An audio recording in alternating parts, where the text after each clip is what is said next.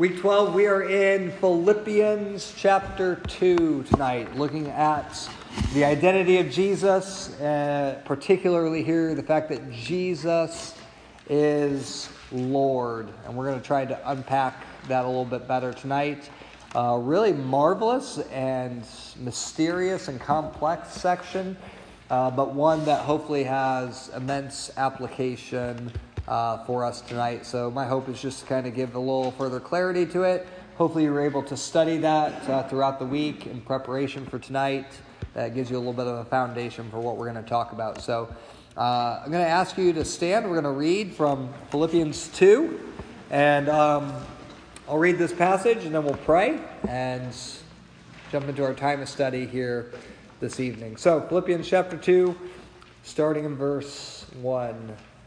Paul writes this. He says, "So if there is any encouragement in Christ, any comfort from love, any participation in the Spirit, any affection and sympathy, complete my joy by being of the same mind, having the same love, being in full accord and of one mind. Do nothing from selfish ambition or conceit, but in humility count others more significant than yourselves. Let each of you look not only to his own interests, but also to the interests of others. Have this mind among yourselves, which is yours in Christ Jesus, who, though he was in the form of God, did not count equality with God a thing to be grasped. He emptied himself by taking the form of a servant, being born in the likeness of men. And being found in human form, he humbled himself by becoming obedient to the point of death, even death on a cross. Therefore, God has highly exalted him and bestowed on him the name that is above every name, so that at the name of Jesus, every knee should bow in heaven and on earth and under the earth, and every tongue confess that Jesus Christ is Lord, to the glory of God the Father." You may be seated. Let's pray. Again, we'll ask for God's blessing as we study this tonight and jump into our time then. So, Father, as we come to you now, we do ask for clarity as we seek to unpack this marvelous section of Scripture, one that is no doubt familiar to many of us, but still has plenty of complexities to it.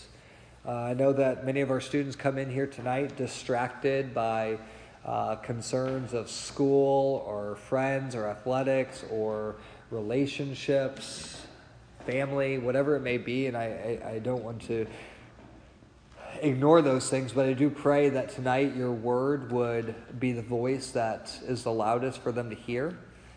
This is a passage that points us to the greatest need that we have in life, and that is to be in right relationship with you. So give us clarity of thoughts over these next 20 minutes as we seek to unpack this, and give us clarity as we discuss it tonight in our groups. We ask in Jesus' name, amen. So this is, as I mentioned before, really a famous section in Scripture. It's one that has a lot of unique and complex teaching to it as it relates to the person and work of Jesus. And we're going to do our best to try to simplify some of those things tonight. But hopefully in the time between last week and this week, you did have time to study and do a little bit of prep on this, doing some of those observation questions there on the right side of your page. So real quick, just wanted to go through a couple of those different things. Obviously, this is not a section where Jesus is saying anything about himself, but there is a lot that is said about Jesus. So just by show of hands, and we'll just go one at a time, what are some of the things we hear said about Jesus in this passage? Okay, Bailey. In the form of God. He's in the form of God. Very good. Allison? Jesus is Lord. Very good. Yep. He did not count equality with God a thing to be grasped. Yep, did not count equality with God a thing to be grasped. Good. Excellent. Aggie? Sorry, what was that? Obedient. Yep, so he was obedient. Very good. Okay. Anybody on this side? This whole section's dominating you right now. Anybody want to throw their hat into the ring over here? Don't want to ignore you, okay? Good. Yeah. He humbled himself. What? He humbled himself. He humbled himself. I threw my hat. Okay, cool. Humbled himself. Excellent. Yes. Took the form of a servant. Excellent. Bailey. Born in the likeness of men. So there's a lot that's in this passage, right? There's a lot that is talking about here about the person and work of Jesus. So, any of those words repeated? Any themes that we kind of see that reappear over and over again throughout this? Yeah. Interest. What's that? Interest. Interest. Yep. Interest. Very good. Yep. Love. Love. Name. Yeah. Very good. That was a good one towards the end, especially. Form. Right? See form used a lot. There's a different usage of... Oh, sorry, go ahead. Humble. Yeah, humility and humble. That was exactly what I was going to say next, right? Yeah. Death. Perfect. So, we see a lot of those different things here. Now, we don't see, again, Jesus giving any direct commands in this passage because Jesus himself is just the subject. He's not the player in this. But we do see a lot of non-Jesus commands, particularly in the first 4 verses. I won't cover those necessarily. Those aren't going to be the main point of this, but we're going to look real quick at the why this information is given. So that very last question there. What do we see? Do we see any statements of purpose for why Paul is giving us this information? Yeah. In verses 9 through 11, it starts with therefore. Yeah, verses 9 through 11. And the reality is, verses 9 through 11 is that whole purpose section. So you begin in verse 9 with the therefore. So those are really good indicators, those words. Whenever you see a therefore, it's giving you a reason. You ask the question, what is it there for, right? So it's about to tell you that. And then not only that, but then in verse 10, you get a so that.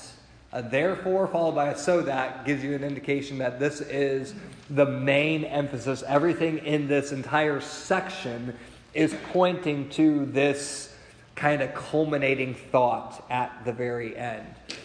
So that's going to lead us then to the main point. So this is good for us as we're getting further into the year and you're learning to develop these skills, because as you get to those so that, therefore, those purpose statements, those are the things you're looking for as you're formulating your main point. That's not to say the information that comes before it isn't important. We'll talk about some of how that relates. But as you're formulating that main point at the bottom of your page, you really want to look to those purpose statements to help with the formulation of that. So, does anybody want to share kind of what your main points were that you came up with based on this passage? Yes. As Lord Jesus deserves glory and power above all. Oh, I like that one, yes. As Lord Jesus deserves glory and power above all, which is really significant considering this is a passage that speaks a lot to humility. Feels like those teams are kind of at odds, right? We're talking about humbled and humility, and all of a sudden then you're like, well, it ends with somebody being exalted to the highest position. It feels contrary, so we'll talk about that a little bit more. Yeah. As Lord, Jesus did not consider equality with God things to be grasped, but became a servant in the form of man, and humbled himself by becoming obedient to the point of death on a cross, and has been exalted above all by God the Father.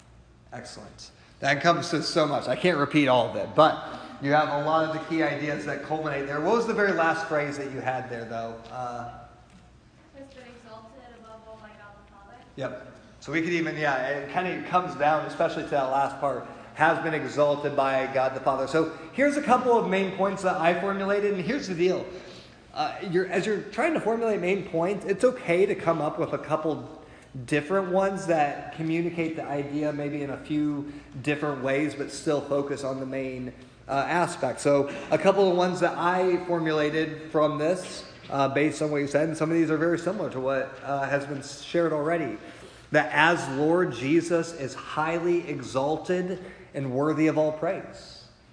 Or as Lord Jesus has been highly exalted for his humble sacrifice, right? So there you have, kind of going off of Kayla, what you were just saying there, it kind of brings in the summary of all those things of Jesus and his coming to earth as a man, but just in a condensed form, right? He's been highly exalted on behalf of or for his humble sacrifice. Or, if we wanted to sum it up one more way, especially according to that very last sentence, we could put it this way: as Lord Jesus is worthy of our submission. That idea kind of comes from that point there, that every knee will bow and every tongue will confess. Those are acts and those are symbols of submission. So all of those in some way capture this idea of our position in relationship to Jesus, especially Jesus as Lord. So let's talk about that in this passage. And we're going to walk back through it very quickly here this evening. There's so much. We could spend 4 or 5 weeks talking about this, but we're going to try to hit the high points to understand better what the main idea is that Paul is trying to communicate here. So if you want to understand this section, it really is kind of broken down into 3 main parts. You might have noticed these, but there's 3 main sections to verses 1 through 11.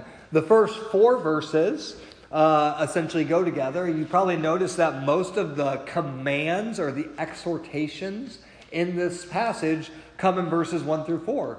And that's specifically where Paul is writing to the church in Philippi. That's why this is the section in Philippians. These are the Philippian people. So he's writing to them, and this is what he is calling them to do.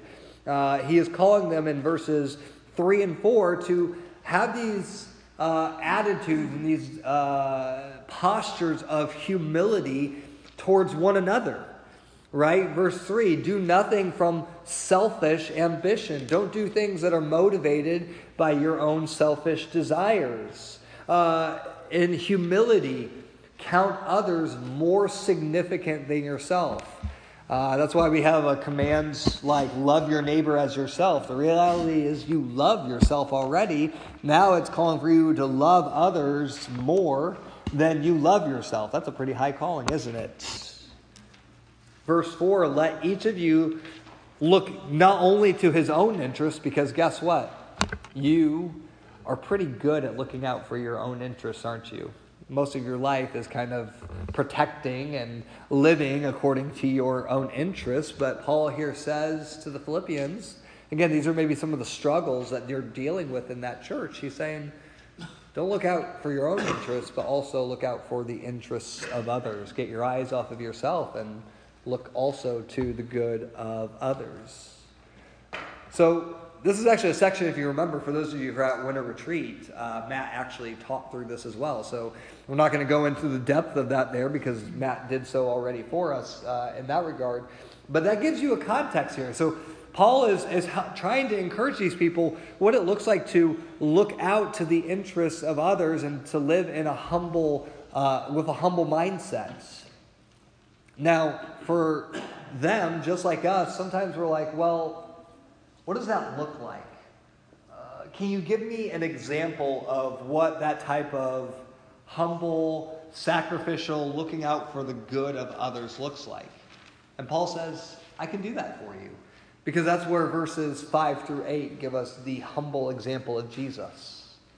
The humble example of Jesus, right? And so this is where we get a lot of that material that you guys were talking about at the beginning, these observations of what does it say about Jesus? And there is a lot that it says about Jesus here. And all of this is describing Jesus and his humble example. And it begins in verse 5 where Paul is telling them, have this mind. And when you hear that, think about mindset. So he's calling them to have a mindset of humility and deferring to other people, looking out for their interests. So in verse 5, he says, have this mindset among yourselves, which is yours, that's significant. If you're a Christian, you have this ability, you have this access to this mindset because of your union of your faith with Jesus.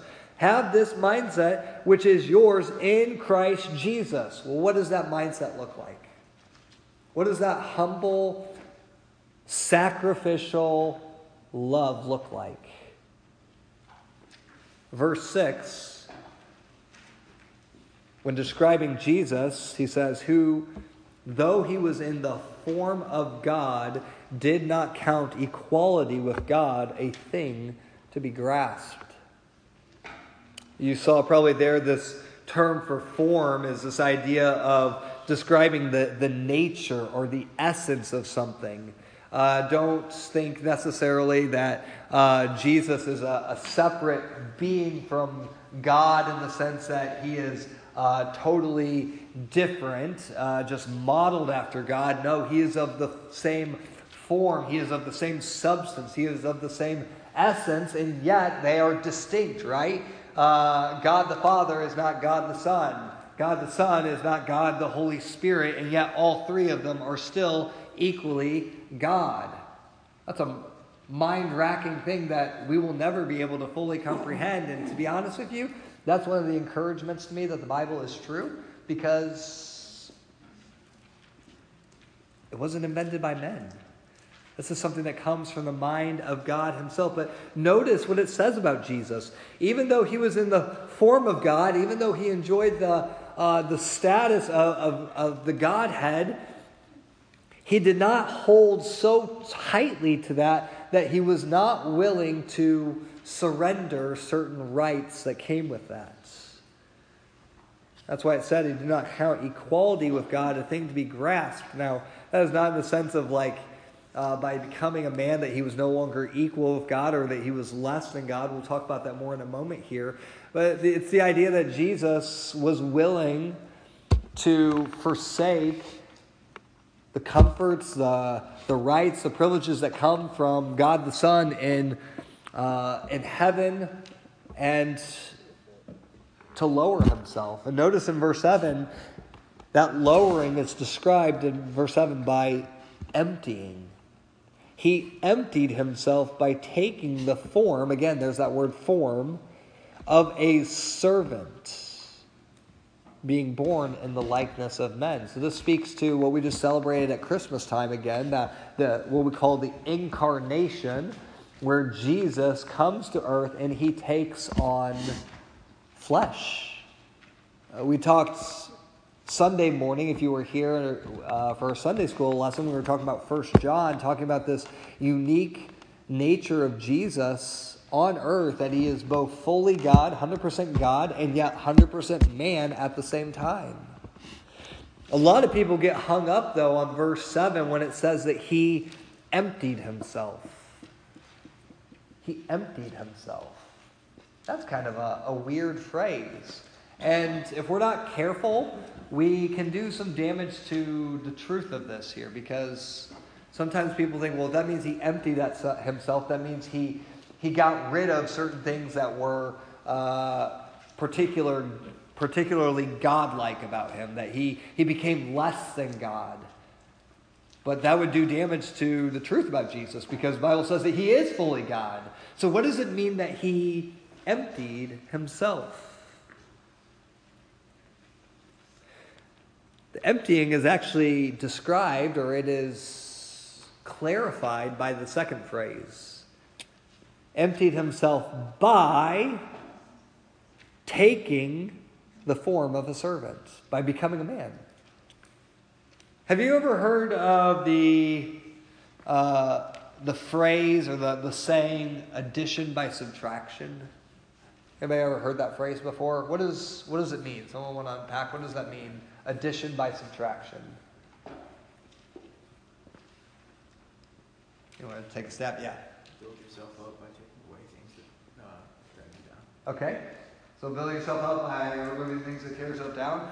A lot of times when I've heard it, I've even heard it in team settings, right? So maybe you have a player on a team who is just really bad for the morale of a team, and so you get rid of that player, and so then all of a sudden the team works better. We would call that maybe addition. In other words, it's built up by the removal of something else. Interesting thing here is in this passage, this is what we would call subtraction by addition. So it's the opposite. Not addition by subtraction, but subtraction, in other words, taking away by addition, by adding something to Jesus. Let me put it another way that you will certainly understand as it relates to Jesus. This is something that Dr. Bruce Ware talked to us about a couple years ago for those of you who were at Ascend Camp. And naturally, I know all of you remember everything from Ascend Camp from years past, so this will just be old news to you, I'm sure. But do you remember he gives the illustration of this? Let's see. Who considers themselves to be a car person in here? Who considers, like, they love cars? Yeah, Tyler. What's, like, the nicest car you can think of? Like, what's your dream car? Dream car or nice car? Combine those as best you can. I don't know, like a Mercedes S-Class or something. Ooh, Mercedes S-Class. All right. Think about a Mercedes S-Class. Take it out for a spin.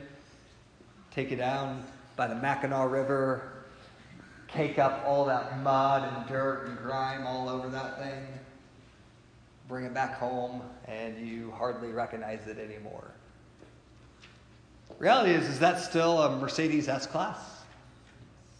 But it's now veiled to a certain degree by the grime, the dirt, the mud, the things that kind of conceal it from the truth of what it really is. But that doesn't change the fact that that's what it actually is, right? This is the same reality that is going on with Jesus when he takes on human flesh. He doesn't remove or take anything away that remains true to the fact that he is indeed God, but instead he is veiled by the dirt, the grime that is human flesh. He empties himself by taking on a form that is so different from his God nature, though he still is himself God. This is quite humbling for the very one who was involved in the creation of this world. You think about the nature of the lowering that Jesus went to in this regard. And if that's not enough, verse 8 says, being found in human form, he humbled himself by becoming obedient to the point of death, even death on a cross. Now, if it was not just humbling enough for God the Son to come to earth and to take on human flesh, that's pretty humbling itself. To die at the hands of the very people that he helped create, but also to die in the most humble and humiliating of ways by death on a cross, which was in that culture the most humiliating way that you could be executed. Not just dying, experiencing death, but experiencing the most humiliating and humble of deaths. It's pretty profound when you think about it. Paul begins by calling the church to a level of humility that they are not currently experiencing. He calls them to look to the mind of Christ, which is the example of what the extent of humility should look like. But that's not where the passage ends, is it? This is actually where the passage only goes up from here, because that's where he ends in this final section, as we talked about, is kind of the main point of it all in verses 9 through 11. Therefore, God has highly exalted him. This idea of highly exalted from the lowest of positions. Think about a catapult for a moment. How many of you have ever launched a catapult before? You ever see? It was before my time. I was a little disappointed. But anybody ever been to the Morton the Pumpkin Festival when they've had like pumpkin catapults going? Anybody ever seen that before? All right, that's a sight to see. But you understand the idea of a catapult is to maximize the height and the distance depends on the level of how far down and how strong the release is for it. When we think about this idea of Jesus being highly exalted, it shows us about him being brought to the absolute lowest of points, but then soaring to the highest of heights. God, because of Jesus and his humble sacrifice, exalts him and he bestows on him the name that is above every name. Now, the question for us then this evening is, what is the name that is above every name?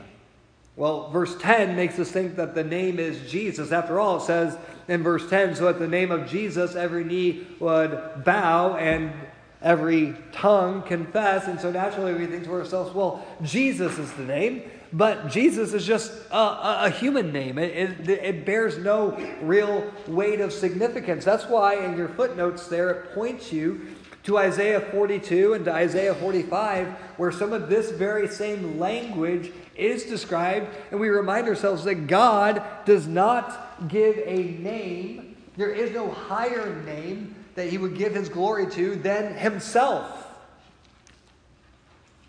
And so the name that he is speaking to, especially as we connect it back to the Old Testament there, is none other than the name of God himself, or particularly the formal name of God, which is Yahweh.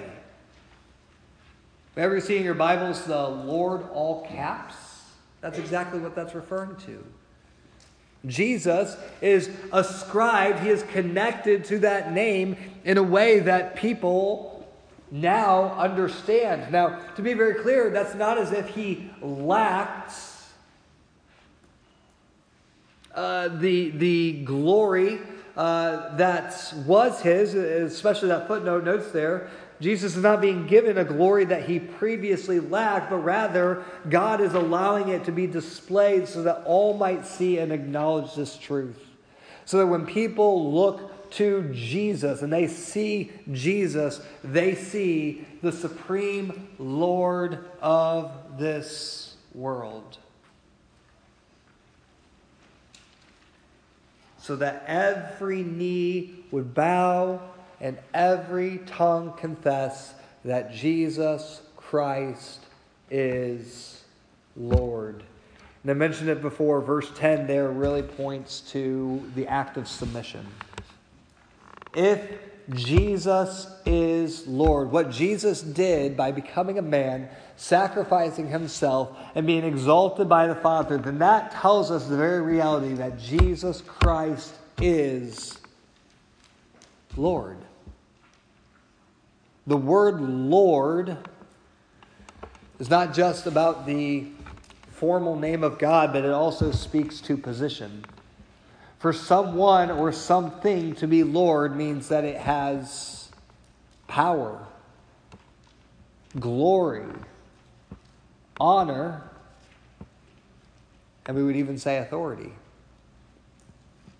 And so the takeaway from this as you head into your groups tonight really revolves around with the question of, what are you doing with Jesus? If Jesus is truly Lord, like this passage says, then how are you relating to him?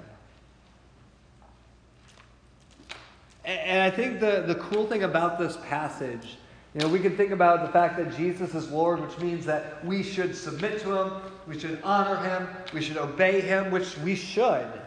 But a lot of times we do so with the mentality that says, well, of course, because he's this big, powerful person.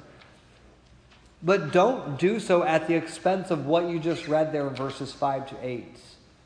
Remember that this is the same Lord who also humbled himself, who loved you so much, loved this world so much, that he entered into the mess and the muck and the mire that is this sinful, broken world.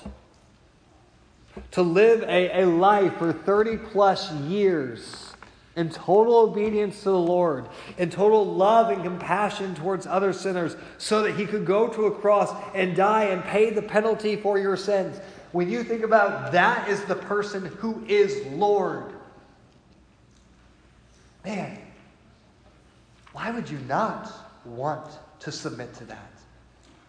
This is not just a guy who has power and authority, but he's one who is good, and he is loving, and he is gracious, and yes, because of that, he is worthy of your life. Why would you not want a Savior and a Lord who is as good as that? So I hope that will provide some fruitful conversation tonight in your groups. I'll pray for you, and then you can be dismissed to your groups. Let's do that. Father, would you just pray now.